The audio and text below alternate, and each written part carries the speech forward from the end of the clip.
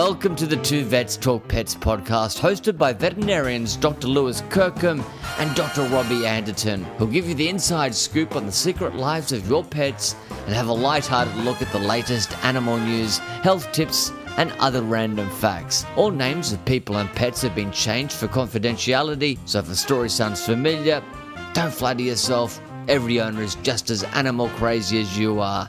So sit down, place your furry, feathered or scaly best friend on your lap, and it's over to Lewis and Robbie. Hello and welcome, listeners, to episode 168 of the Two Vets Talk Pets podcast, where too much talking of pets is barely enough. I'm Dr. Robbie Anderton, and I'm joined by a man who has recently been voted the world's most look-alike person for Richard Dreyfuss's character Hooper from the original Jaws. It's Dr. Lewis Kirkham. Lewis, how are you going? I'm good, Robbie, but I'm not sure that I take that as a compliment or not, because another movie I've never seen, mate. Would you believe it? Well, funnily enough, I'd never seen Jaws until last night either, because Ruben keeps saying he wants to watch Jaws, right? And I said, mate, you don't want to go to the beach as it is, let alone then if you watch Jaws, we will never get you back to the beach again. Yeah. And so Christina and I were flicking around on one of the many streaming services that we have, because you sign up to them and then you always forget to get out of it, and found Jaws. And we thought, look, maybe we should just, over the interests of being good parents, let's have a look and see just how appropriate or inappropriate this would be for an 8-year-old. So having a look at him, and so just sort of flicking through, waiting to see, you just flick through, wait until you see red water, and I go, right, let's stop and watch this part. You go, oh, yeah, that's probably not a good part for him. Oh, I go, that's probably not a good part for him. But Richard Dreyfuss's character, Hooper, I think he plays some sort of a oceanographer, absolute dead ringer for you, mate. I mean, back when you had the a bit more sort of curly hair, but the beard, the glasses, Christina and I would look at each other just going, that is Lewis. That is 100% Lewis. So there you go. Have a look it up on Amazon Prime tonight if you want. And, still not a fan of watching Jaws, mate. Being someone who surfs and likes the ocean, I've always had a thing that I just don't want to watch Jaws. I've got enough fantasies, fantasies in my life that the imagination. But let's say when I get out there surfing, you always the back of your mind try and push it away. So I don't need any more encouragement to know what I'm missing out from. But when you don't have to watch the part where he's getting ripped in half. You just watch the part where he's just in the no, he doesn't. He spoilers for anyone that didn't see the movie from ripped in half. What? No, he doesn't get ripped in half. He survives. When you said a lookalike, I thought maybe you'd watched one of many Jason Statham's many movies, mate, when you're talking about a lookalike of myself, but appreciate that. Well, we actually saw him when we were watching the trailer for The Meg, another giant shark movie. Yeah, don't watch that. No. It said, all right, Ruben, I'm not going to let you watch Jaws, but okay, I'll let you watch the trailer for The Meg. 2.5 minutes, what could go wrong? He literally jumped about 3 feet off the couch in a couple of spots. Okay, mate, this is the reason why you're not going to watch Jaws until you can sit through Ghostbusters. If you can't handle Ghostbusters, you can't handle Jaws. We put on when Stella was very young, we put on Ratatouille for her. Oh, yes. She's 3 or 4 years old. I thought that'd be fine. Pumped in front of her. And halfway through, she starts crying uncontrollably. And we're like, what happened? She goes, the rats got separated in the sewer. They've obviously gone down 2 tunnels that have just gone into a Y shape and separated. We're like, oh, they'll get back together. It's all right. It's all good. She had to turn it off. It was just inconsolable. So anyway, I always say that to the kids, look, it's not Bambi. So, there's always got to be, there's got to be something to drive the characters, got to be something to try and drive the narrative. Anyway, welcome to Two Vets Talk movies. What's happened in your week? Well, a little bit of feedback this week, mate. Nice.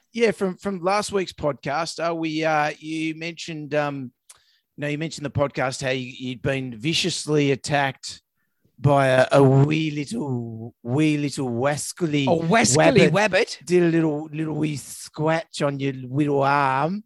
And yes. Put that picture up onto Patreon for Patreon.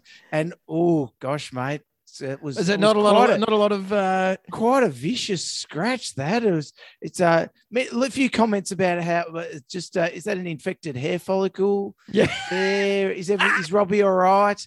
Because there wasn't a lot of. He did talk it up a bit, mate, last week, so it wasn't much of a scratch really. Unfortunately, I had healed it. Rabbit. It had healed up pretty well. Maybe what I should do is go and hunt through and find the picture from our work Christmas party a couple of years ago when I got kicked in the back legs by a rabbit and had 3 massive big scratches on my chin right up into my lips. Yeah, wow. That's probably more impressive. I'll see if I can hunt that one up. That was it. Was it? Were you trying to kiss the rabbit in where it shouldn't be kissed, or were you pulling it out of a hat as part of the Santa sort of magic trick? Was that what you're doing at the time, mate? Absolutely. I'm just holding it up by its ears out of the little top hat, and it's just kicking around. No, he was not, listener. No, I wasn't doing that, listener. No. It's amazing how lucky rabbits' feet are much more lucky when they're actually still attached to the rabbit, and rather than when you're trying to take it off. Don't don't listen to that either. No, anyway, we also had a bit of update just on a welfare issue that at the Labrador that vomited up a couple of starfish. Yes. Had those pictures on Patreon as well for our lucky Patreon subscribers. A bit of a comment, just wondering if I released the starfish after they were vomited up. I took them back down to the water and I set them free. Yeah, I gently. Well, I went out in a boat, of course, into the middle of the ocean and just gently caressed them in the water, trying to get a bit of, motion. Gave them a kiss, Rex Hunt style, just in the water gently, and then just let them go. And they attached to your face like alien. I haven't seen laid eggs inside your esophagus. What? I haven't seen that one either. Ruben's seen that one?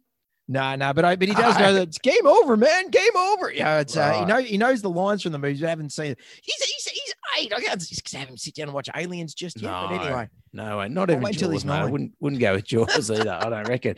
Anyway, what's been happening your way, mate? Gee whiz, fleas, mate. Mate, it's been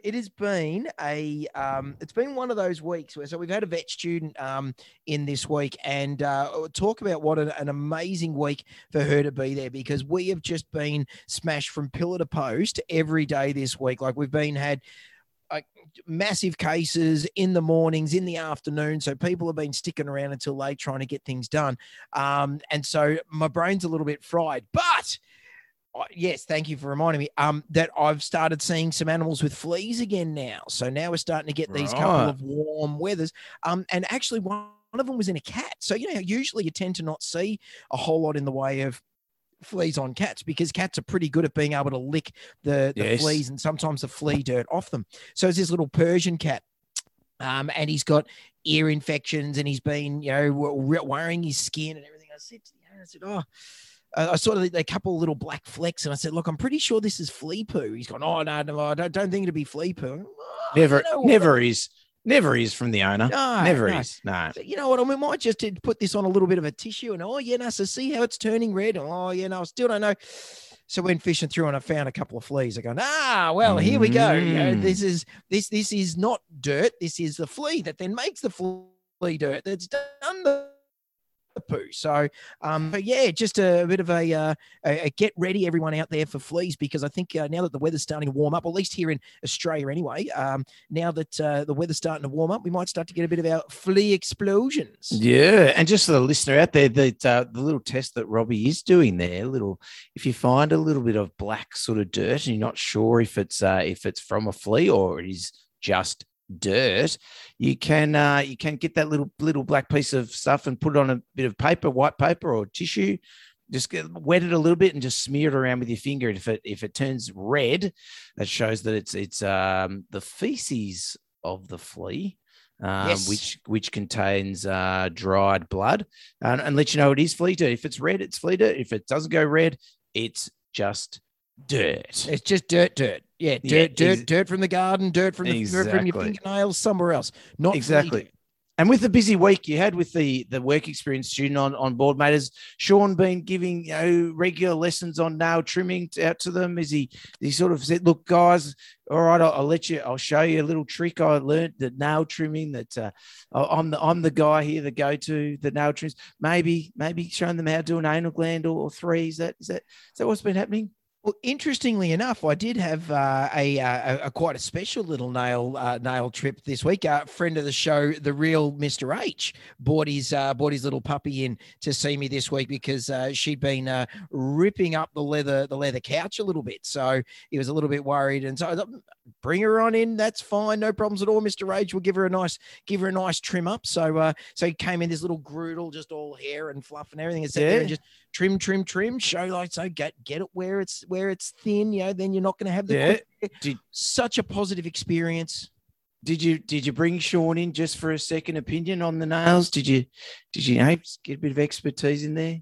No, look, the new grad. I've got the handle on this one pretty well, I think, Lewis. It's right. It was So and then brought her into the clinic and sat her on the table and have some liver treats and good girl, little Winnie. Nice. How good's that? So I've actually got another follow up question from Mr. H for later on in the show. Oh, gee, we're excellent. Yeah. All right, well, hope those marks are still coming in good for Camille, being Camille's teacher and all. So.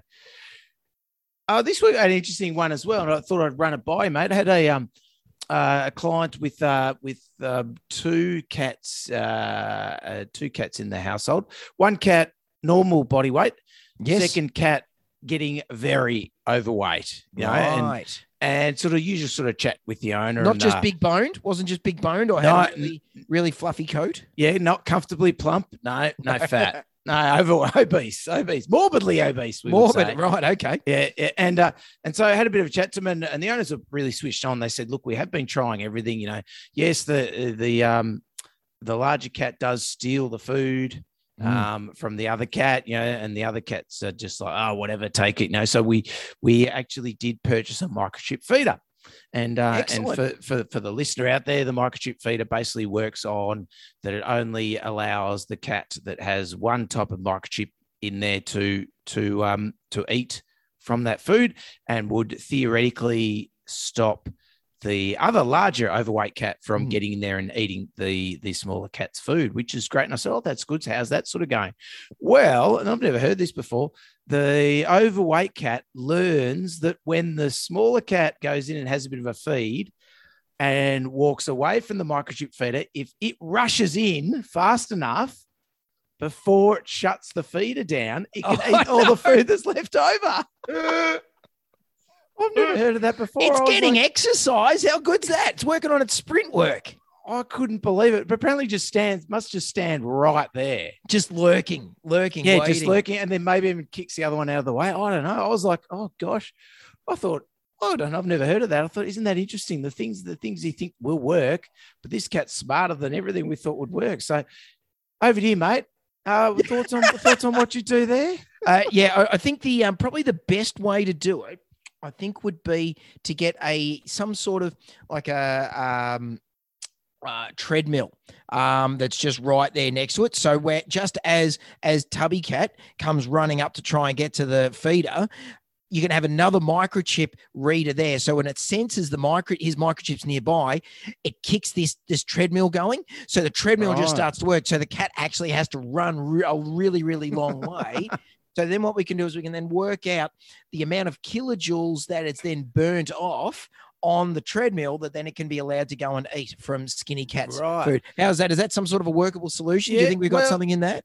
Well, maybe. What I did suggest is I said, you got a rather large cat here that's not particularly agile, not particularly able to jump very high. Yes. So let's put the microchip feeder up on the kitchen table. Excellent. Or somewhere elevated. Yep. With no chairs around it, so that the smaller cat can get up there and eat what it wants. But unfortunately, the overweight cat's not very good at leaping up at high levels. So we'll have to keep. I imagine that's probably helped a bit, I think. So that's what we decided to do. So excellent. I've never had a cat that smart that they sort of wait until it's open and the other cat leaves and then dart in there and eat all and gobble all the food down.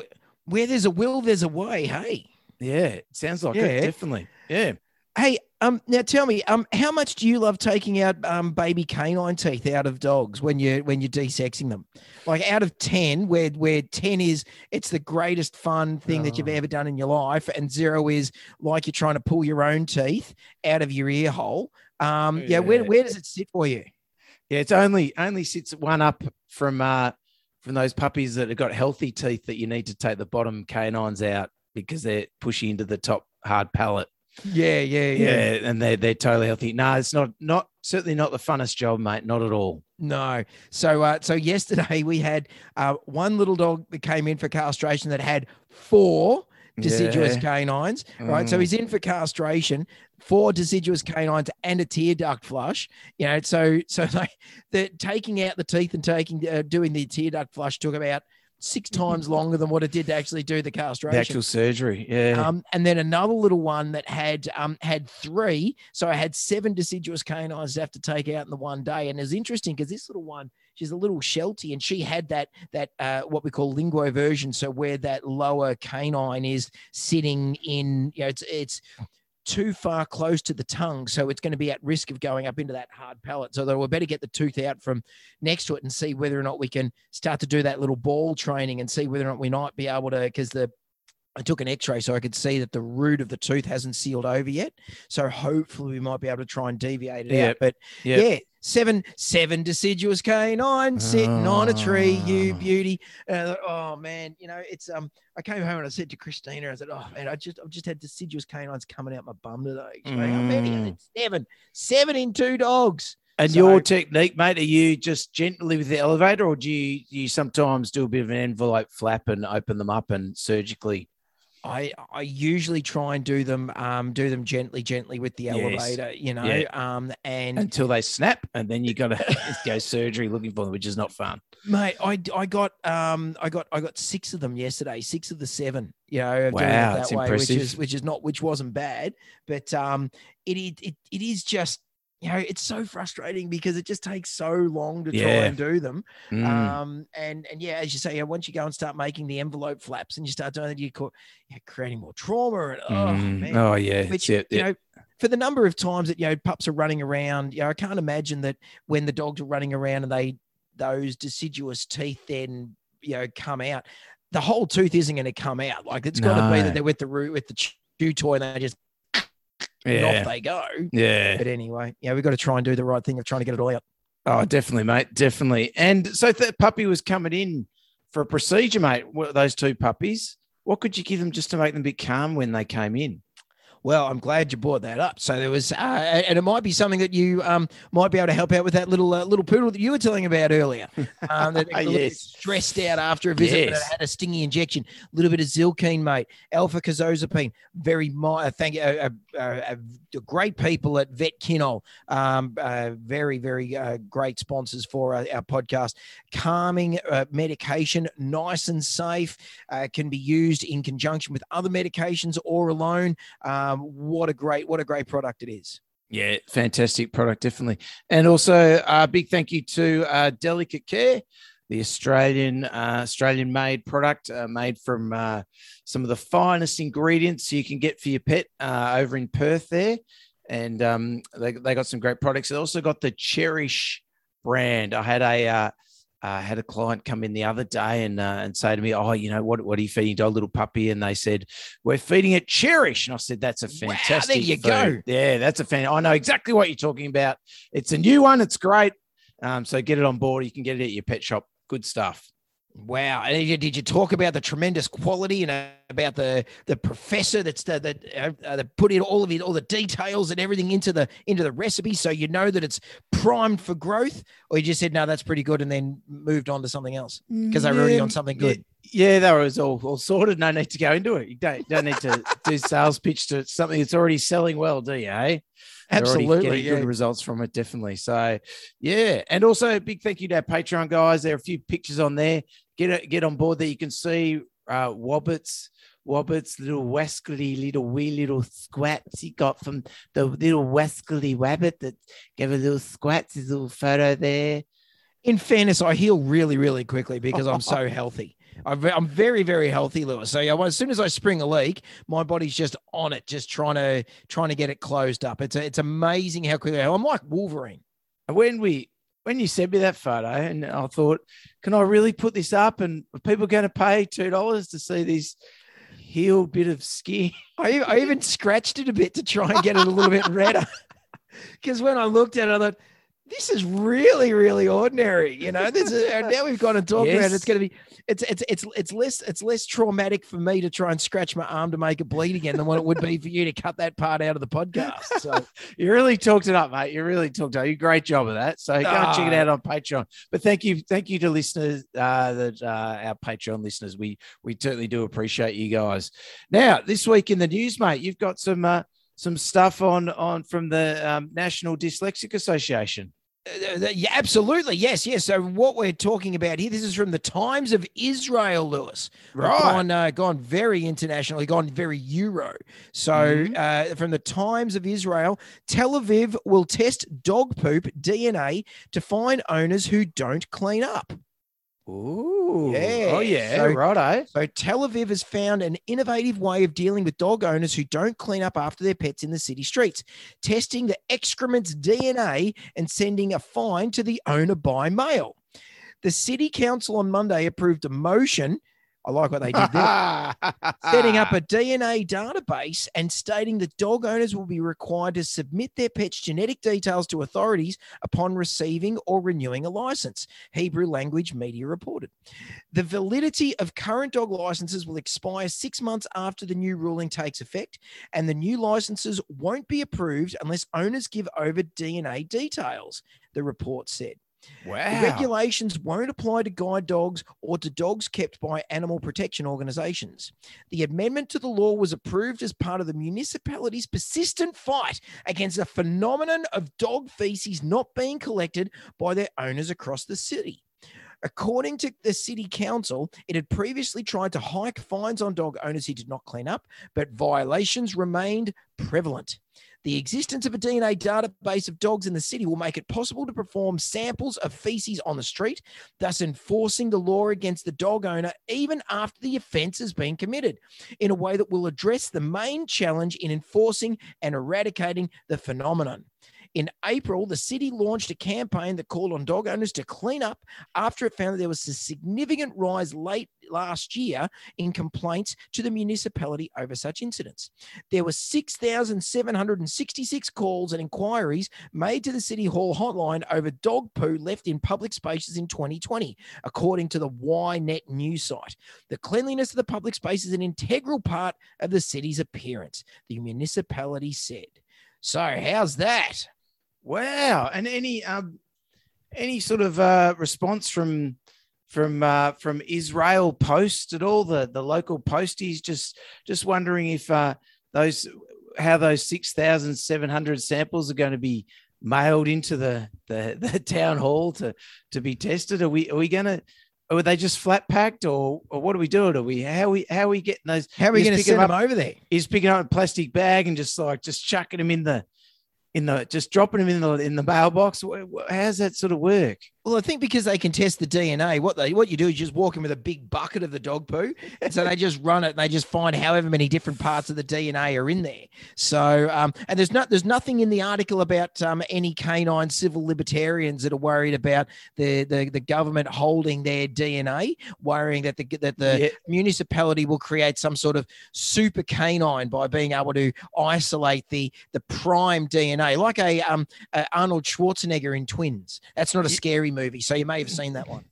Yeah.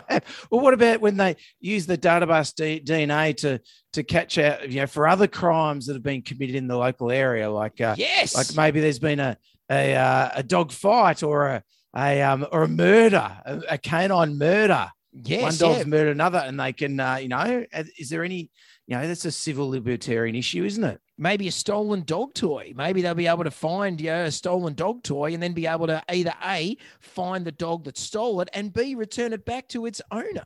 Exactly. Will they be solving some cold cases, maybe, do you think?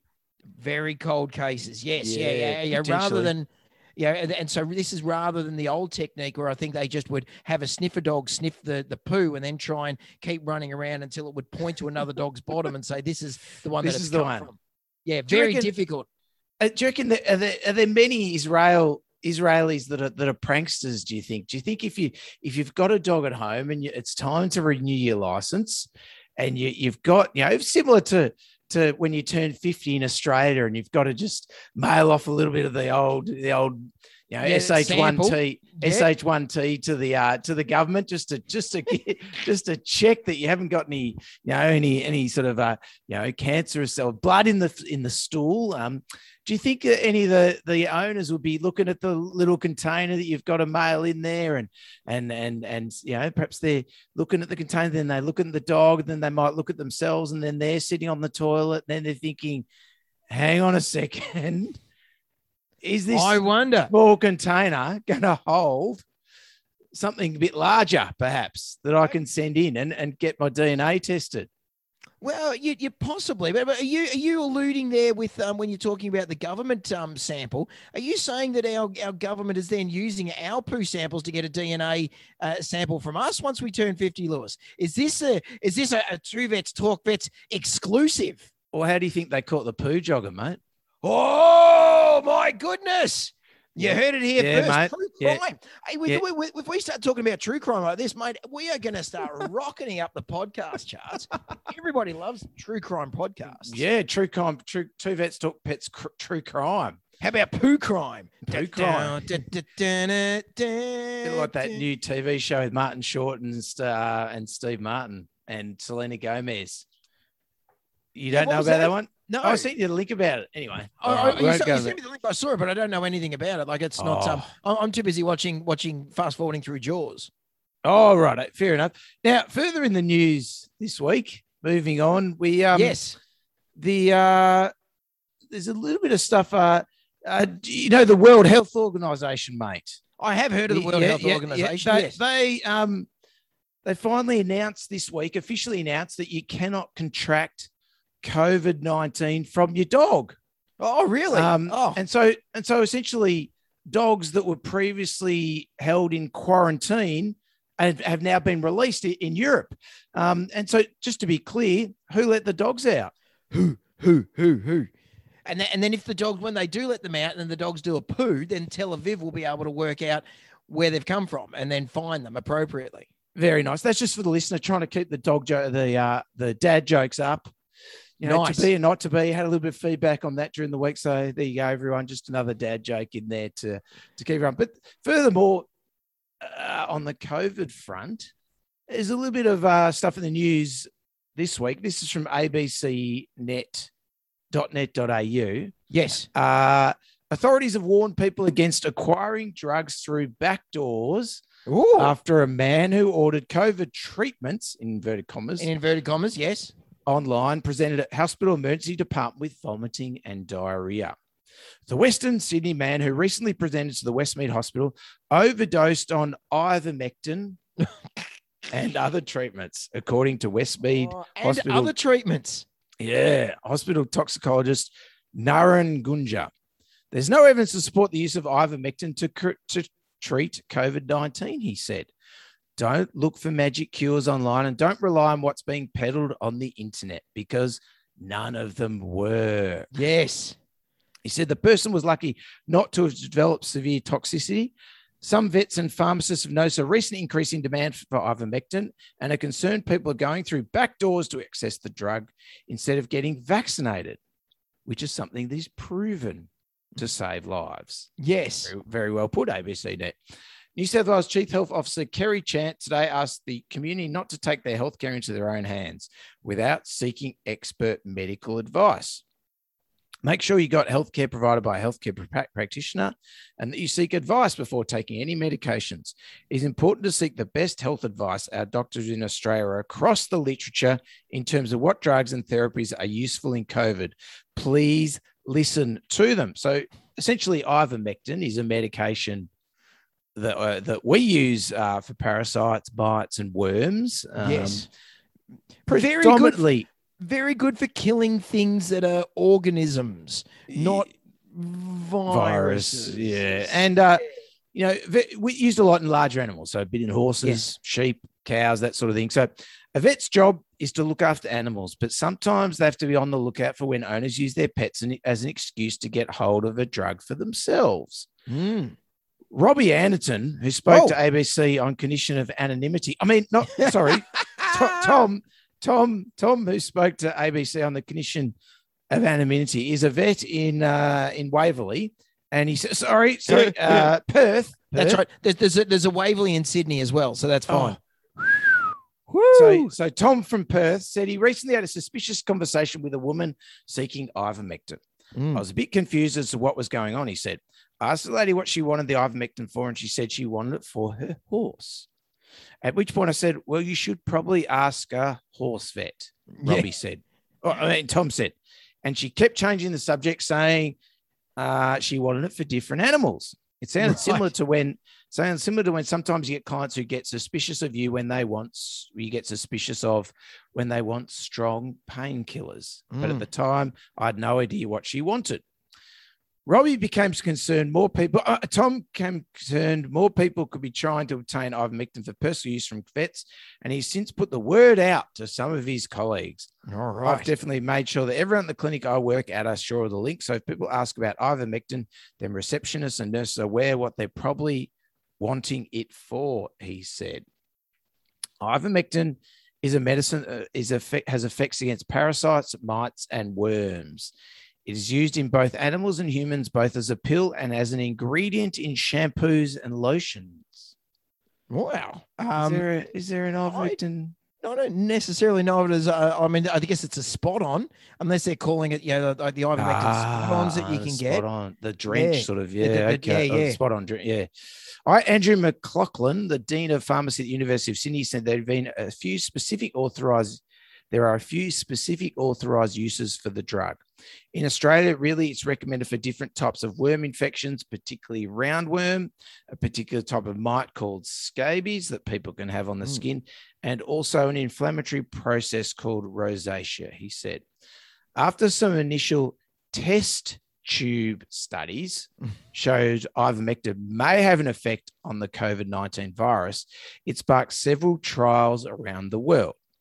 Professor McLaughlin said the studies were of varying quality. He said the best review of the evidence to date from the Cochrane Library had not recommended the use of ivermectin.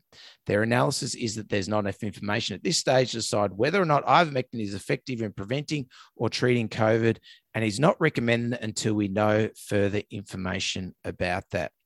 Now, I guess interestingly, the not friend of the podcast, Joe Rogan.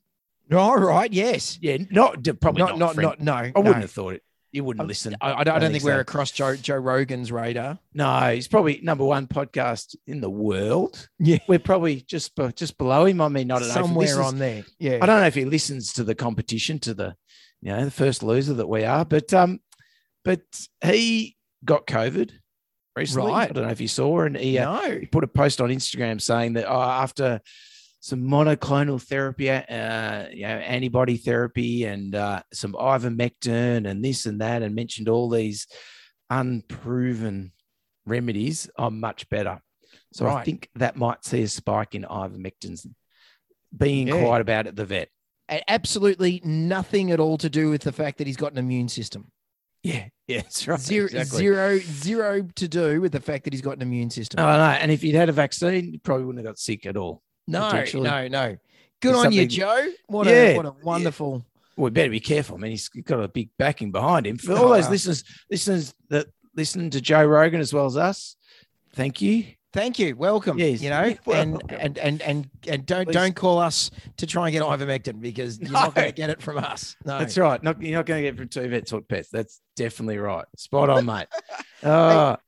Just as a one other thing that I was when you're talking about sort of battles of podcasts and things, just as an interesting thing, we had there's a Facebook group that where a lot of Australian vets get on and sort of talk through things and talk to each other about cases and things like that. And somebody asked recently about podcasts. So they're it must be a lecturer or something, and they say, "Hey, does anyone know any good podcasts that they want to try and that they can try and speak to?" Yeah, well, and so a few of the distinguished competition got mentioned. The ones that are angled more at the more highbrow, you could say, side of veterinary podcasting. Cerebral shall we say? Cerebral. Cerebral. Much more cerebral. Yes. Yeah. I don't think they reviewed Jaws at all on any of those other podcasts. No way.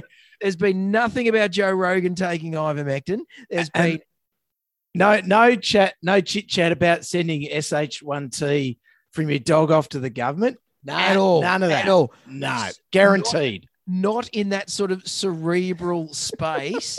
That's where they live, and this is where we live. Yes. And so nobody was mentioning us, Lewis. You know, What? and so I thought, you know what? I'm under a pseudonym on Facebook anyway. So I thought, you know what? I might just put on there something. And I think I mentioned a message to you. I said, oh yeah, we should try and put something on there. And then you said, I dare you to put something on. Yeah. Right, bang, you're on. Done.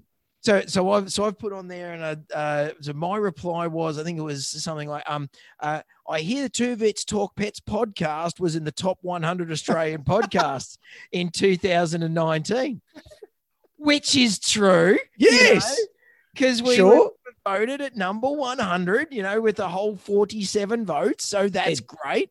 Definitely top 100. We were top 100. Yeah, the Cerebral podcast can't say that. No, not at all. No. Didn't see them on the list. Not with throwing shade, but no. hoity-toity cerebral topics. No, not us bottom dwellers around there at number 100. So anyway, and so then we got a little bit of traction. Admittedly, it was all from, work colleagues and people that I went through uni with, where people were going, oh, well, here the hosts are incredibly handsome and very modest. And I go, oh, well, thank you.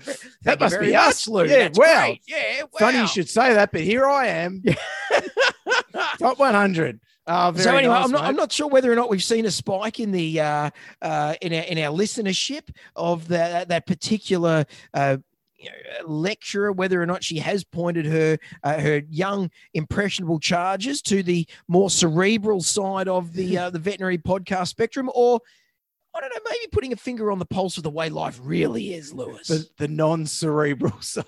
The non-cerebral side. That's us. That's right.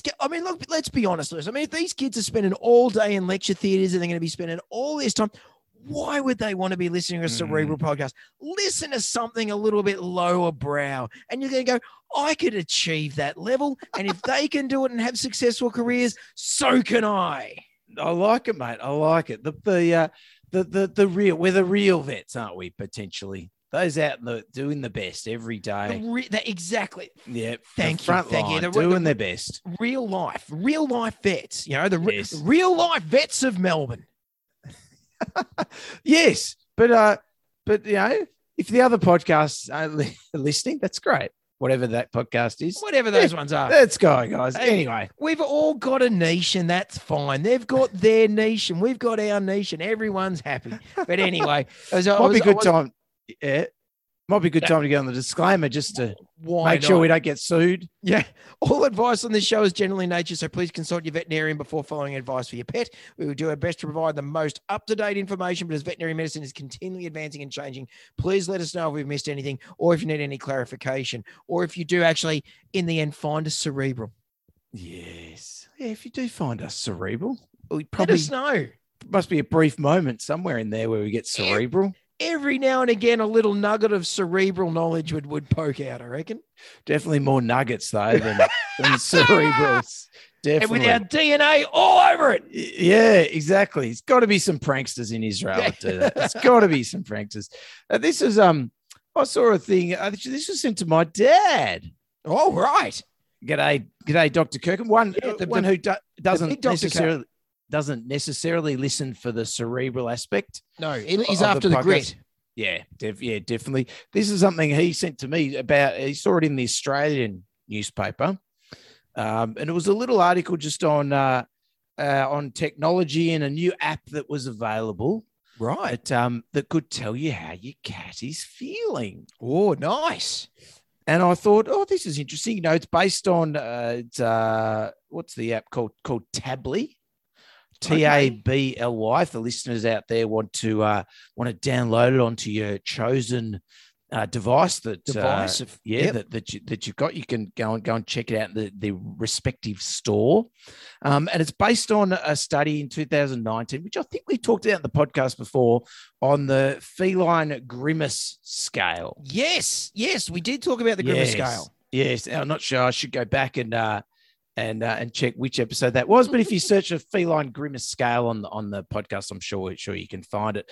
But essentially, what this study had done, which I'm just trying to see where it was, which it was out of the Scientific Reports and Nature in 2019. So it's pretty highbrow journal. A weighty tome. Yeah. And just saying that, how you can look at the facial features of the cat and determine perhaps how painful they are. So, yes, the taut muzzle, the squinted eyes, the ears rotated outwards, and just give you a good idea of how content is your cat at the time. And I think it was more designed for perhaps vets and vet nurses in the clinic, because it's very difficult to read feline body language and assess how comfortable they are, whether they need some pain relief and that sort of thing. So I went and looked at the app, and I sort of searched it up, and they had a little article that was in Wired magazine that they linked to, and I thought, let's have a go at that. And it's is my cat happy or not? Excellent. Is a question that's been haunting owners of notoriously inscrutable felines since forever, but it may soon be answered thanks to a new app. The prototype app, dubbed Tably, previously Happy or Not, was released by Sylvester.ai. Right, see what they're doing there. It can use a photo of a cat to determine its level of happiness based on facial expressions. The app was launched after the developers discovered the Feline Grimace Scale, or FGS, a scientifically validated tool for assessing acute pain in cats based on changes in facial expressions, published in Scientific Reports in Nature in 2019. The big challenge with cats is they don't express when they're in pain, said the developer's vice president of product, Chris Brown. Sorry. Yeah. Chris O'Brien. O'Brien, right, yes. They go and hide. So they're saying when cats are in pain, they'll go and hide. Okay. Yeah, all right, maybe sometimes. Yeah. Makes it hard to check their facial expressions then. Yeah, well, I think that's his point. Okay, right. I got you. But they don't always go and hide. If your cat's in pain, it might bite you too and attack you as well. It might get upset in another way. Whereas a dog, he says, will come in and whine and nuzzle you if they're in pain. So you can see where we're sort of moving away from a little bit of a behavior kind of perspective. I think dogs won't necessarily nuzzle you or whine if they're in pain. No, we know that. We know that for sure. They'll often hide and they may hide, yes, as well. But also they may show aggression too if you do something painful, acute pain. So then we get on to, they've obviously had a chat to Paulo Stiegel, who was the lead author of the FGS publication, an associate professor of veterinary anesthesia and pain management at the University of Montreal. And he created the FGS scale to be used by veterinarians, vet techs, and cat owners and vet nurses. While the FGS is available for public use, the app has been coupled with the machine learning to make it more accessible to the general public. The app picks up relevant points on a cat's face, maps them out based on the FGS, and shoots out a reading, happy or not, along with a percentage.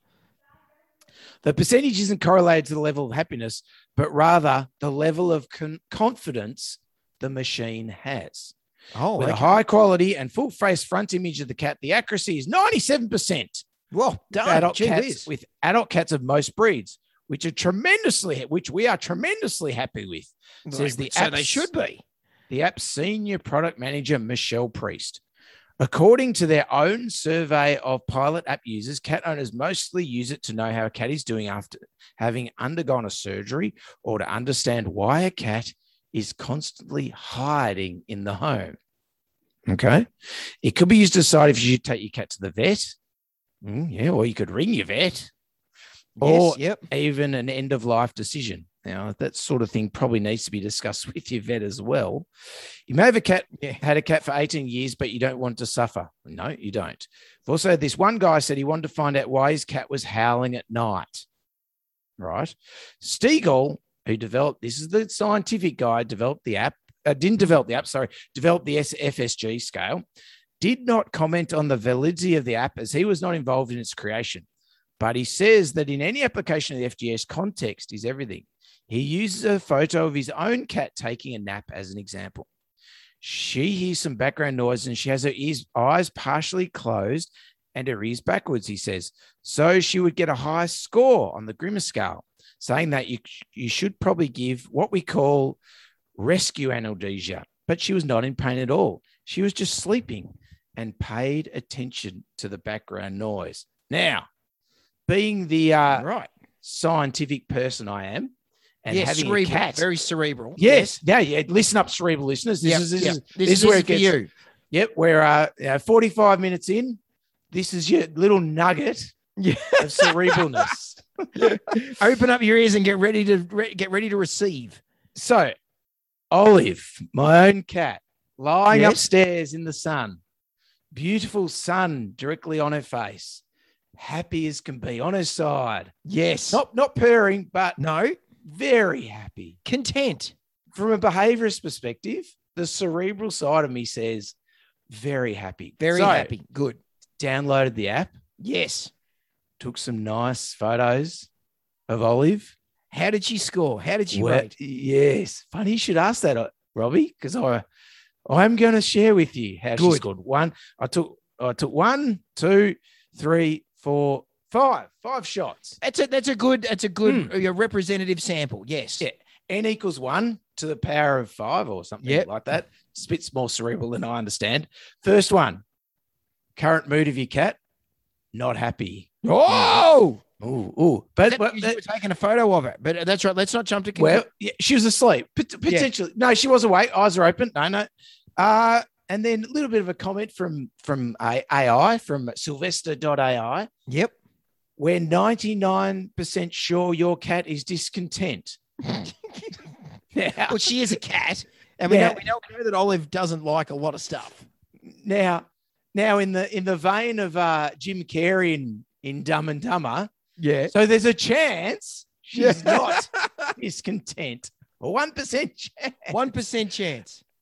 This is usually temporary, just like with humans. If you continue to see this result over several days, it's a good time to start thinking about going to the vet. Right. Yeah. All right. Okay. Fair enough. All right. Let's take next one. All right. Next photo. Happy. Oh, what a one. turnaround. We're 92% sure. Oh, okay. Okay. Can't move your cat. Next photo. Must have been pretty quick after. Same again. Happy. 92% sure. Good. Third one. Now remember the first one. Not happy. 99% sure. Yes. Fourth photo. Current mood of your cat. Not happy. Not happy. What percentage? We're not 96% sure. So they're not quite as sure as what they were earlier, but they're still pretty sure. Still pretty sure she's unhappy. I'd love to know what happened to make that 3% change. Yes. Go from 99 to 96%. This is usually temporary. It's very sensitive. Very sensitive. It is. You're talking maybe two whiskers pointing in a slightly different angle, Lewis. It's a snapshot in time, isn't it? And maybe, absolutely. Maybe I'm looking at the big picture too much and not just cutting it down into the fractions of a photo. Fractions of a section. Yeah. Yes. So, and final shot, not happy again, 96%. So, right. 3 out of 5. So 60% of the time. In a space of 30 seconds, she was unhappy. She was unhappy. Happy, unhappy. But there's a 4% chance that she might have been happy in 2 of those, and a 1% chance she might have been happy as well. So I'm just not really sure where we go from here. Yeah, gee whiz. It's a very sensitive tool, isn't it? You got to be careful with sensitive tools that sometimes they can be open to misinterpretation. Nothing like an oversensitive tool, mate. No good. No. It's not very. You got to be careful if you're a cerebral person with a very oversensitive tool. They might be one and the same in many respects. Certainly, they mail in about our podcast talking about their cerebral podcast. They could certainly be an oversensitive. Anyway, we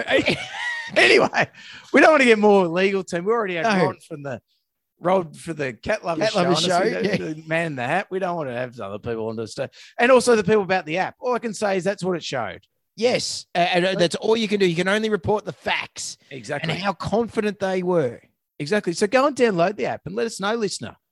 How happy is your cat or unhappy? Yeah. Maybe you could do it on Melvin, mate. I'll do it on Melvin. Feedback during the week. He was out there lying in the sun out in the garden. If I had known, I could have gone and got you some, got to know. I'm sure we'll be able to get some data, especially when he's doing home learning on Camille's lap. We'll see whether or not he is happy or unhappy with Camille when she's doing home learning with him being on her lap. Yeah. And I have to be honest, I did do some other photos of Olive last week. Not a happy cat, mate. I'm just Not a happy cat concerned. in general? No. Maybe some rescue analgesia is on the card or a visit to the vet. Possibly. Yeah. A very cerebral vet would help. I think. Oh, yeah. We've got a few of those at work. No, we haven't got any of those at work. Well, we have got. No, I don't know what we're saying. Anyway, let's move on. Anyway, All right. So speaking of cerebral people, I've got another question here from Mr. H with his puppy problems. Mr. H being Camille's teacher.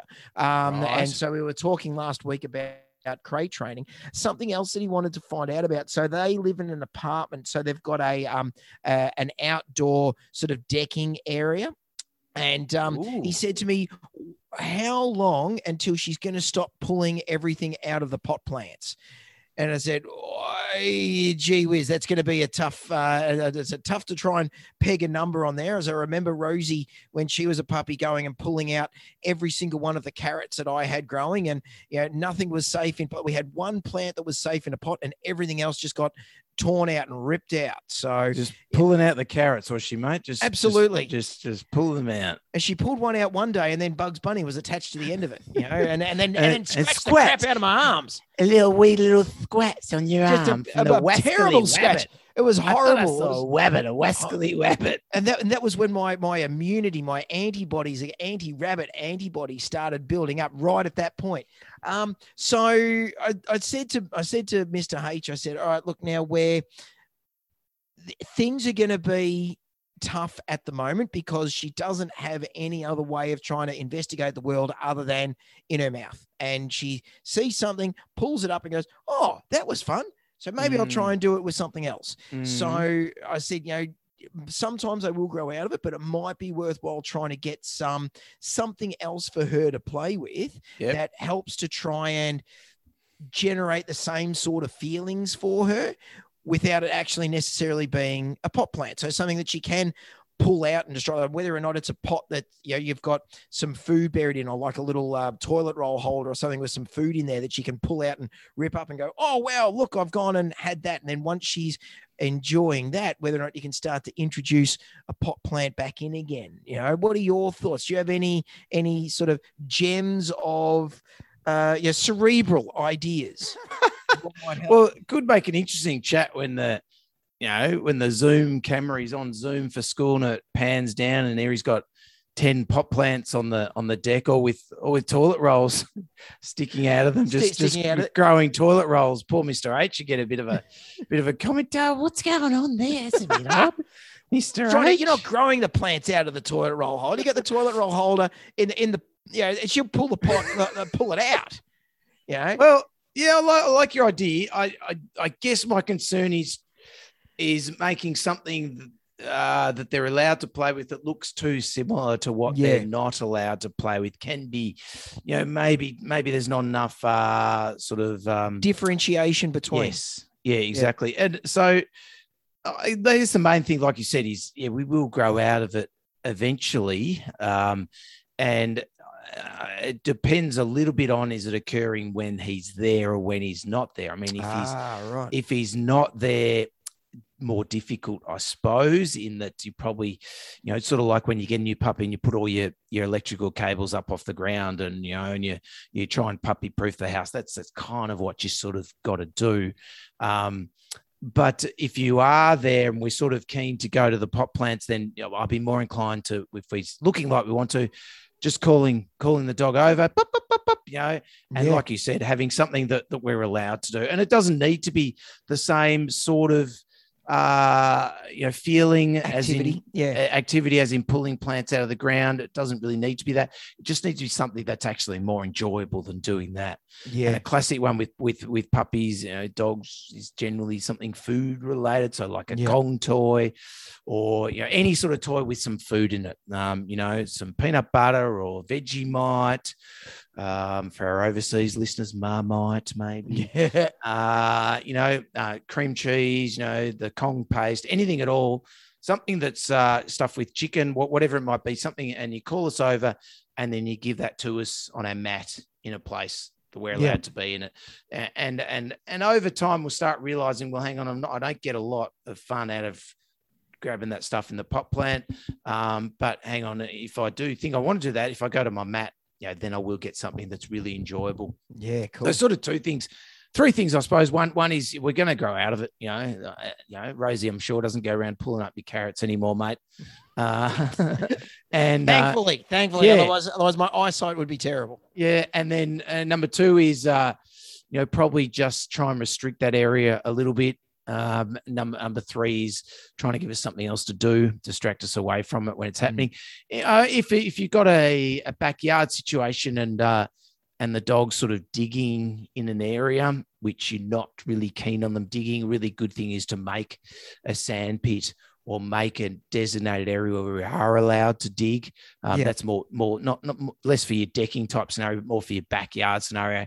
And you have an area they're allowed to dig, and you bury lots of fun things, like your toilet roll holder, mate. If you so desire, want to do that, filled with some food or something fun that we can really get in there and dig it up, and we're allowed to dig in those areas. So that can be a good thing. Or a sand pit, like one of those clams, the clams, big plastic clams, for the big kids. Plastic clam, They kitty bath, fill that with sand and that sort of thing, and you can put things in there, and their areas they're allowed to dig in. So, not sure I've got a real hefty cerebral solution for Mr. H, but hopefully a little bit of an idea of what he can do to help him out.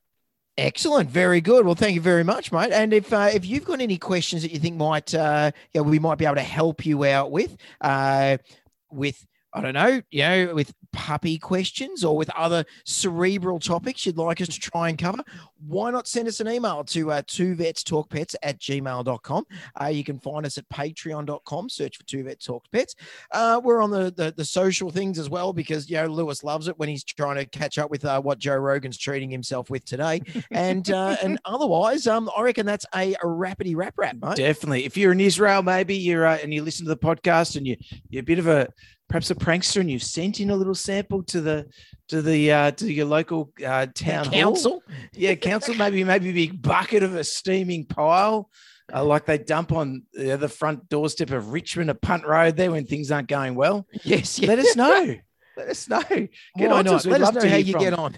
We'd love to hear from you if you're over there, and how's things going? How's going sending in the samples to the the town hall there? Alrighty, guys. Excellent. Scratch you later. Peace out, everyone. Bye. Thanks for listening to Two Vets Talk Pets with Lewis and Robbie. To chat further about this week's episode or ask the guys any questions, search Two Vets Talk Pets on Facebook, Twitter, and Instagram, or send an email to 2vetstalkpets@gmail.com. You can find Lewis on Twitter with the handle @VetBehaviorist, and more importantly, as the two pet heroes return to their day job of saving animals' lives, be sure to thank them with a 5-star review on iTunes. Every time you do, a small, cute animal will receive a cuddle.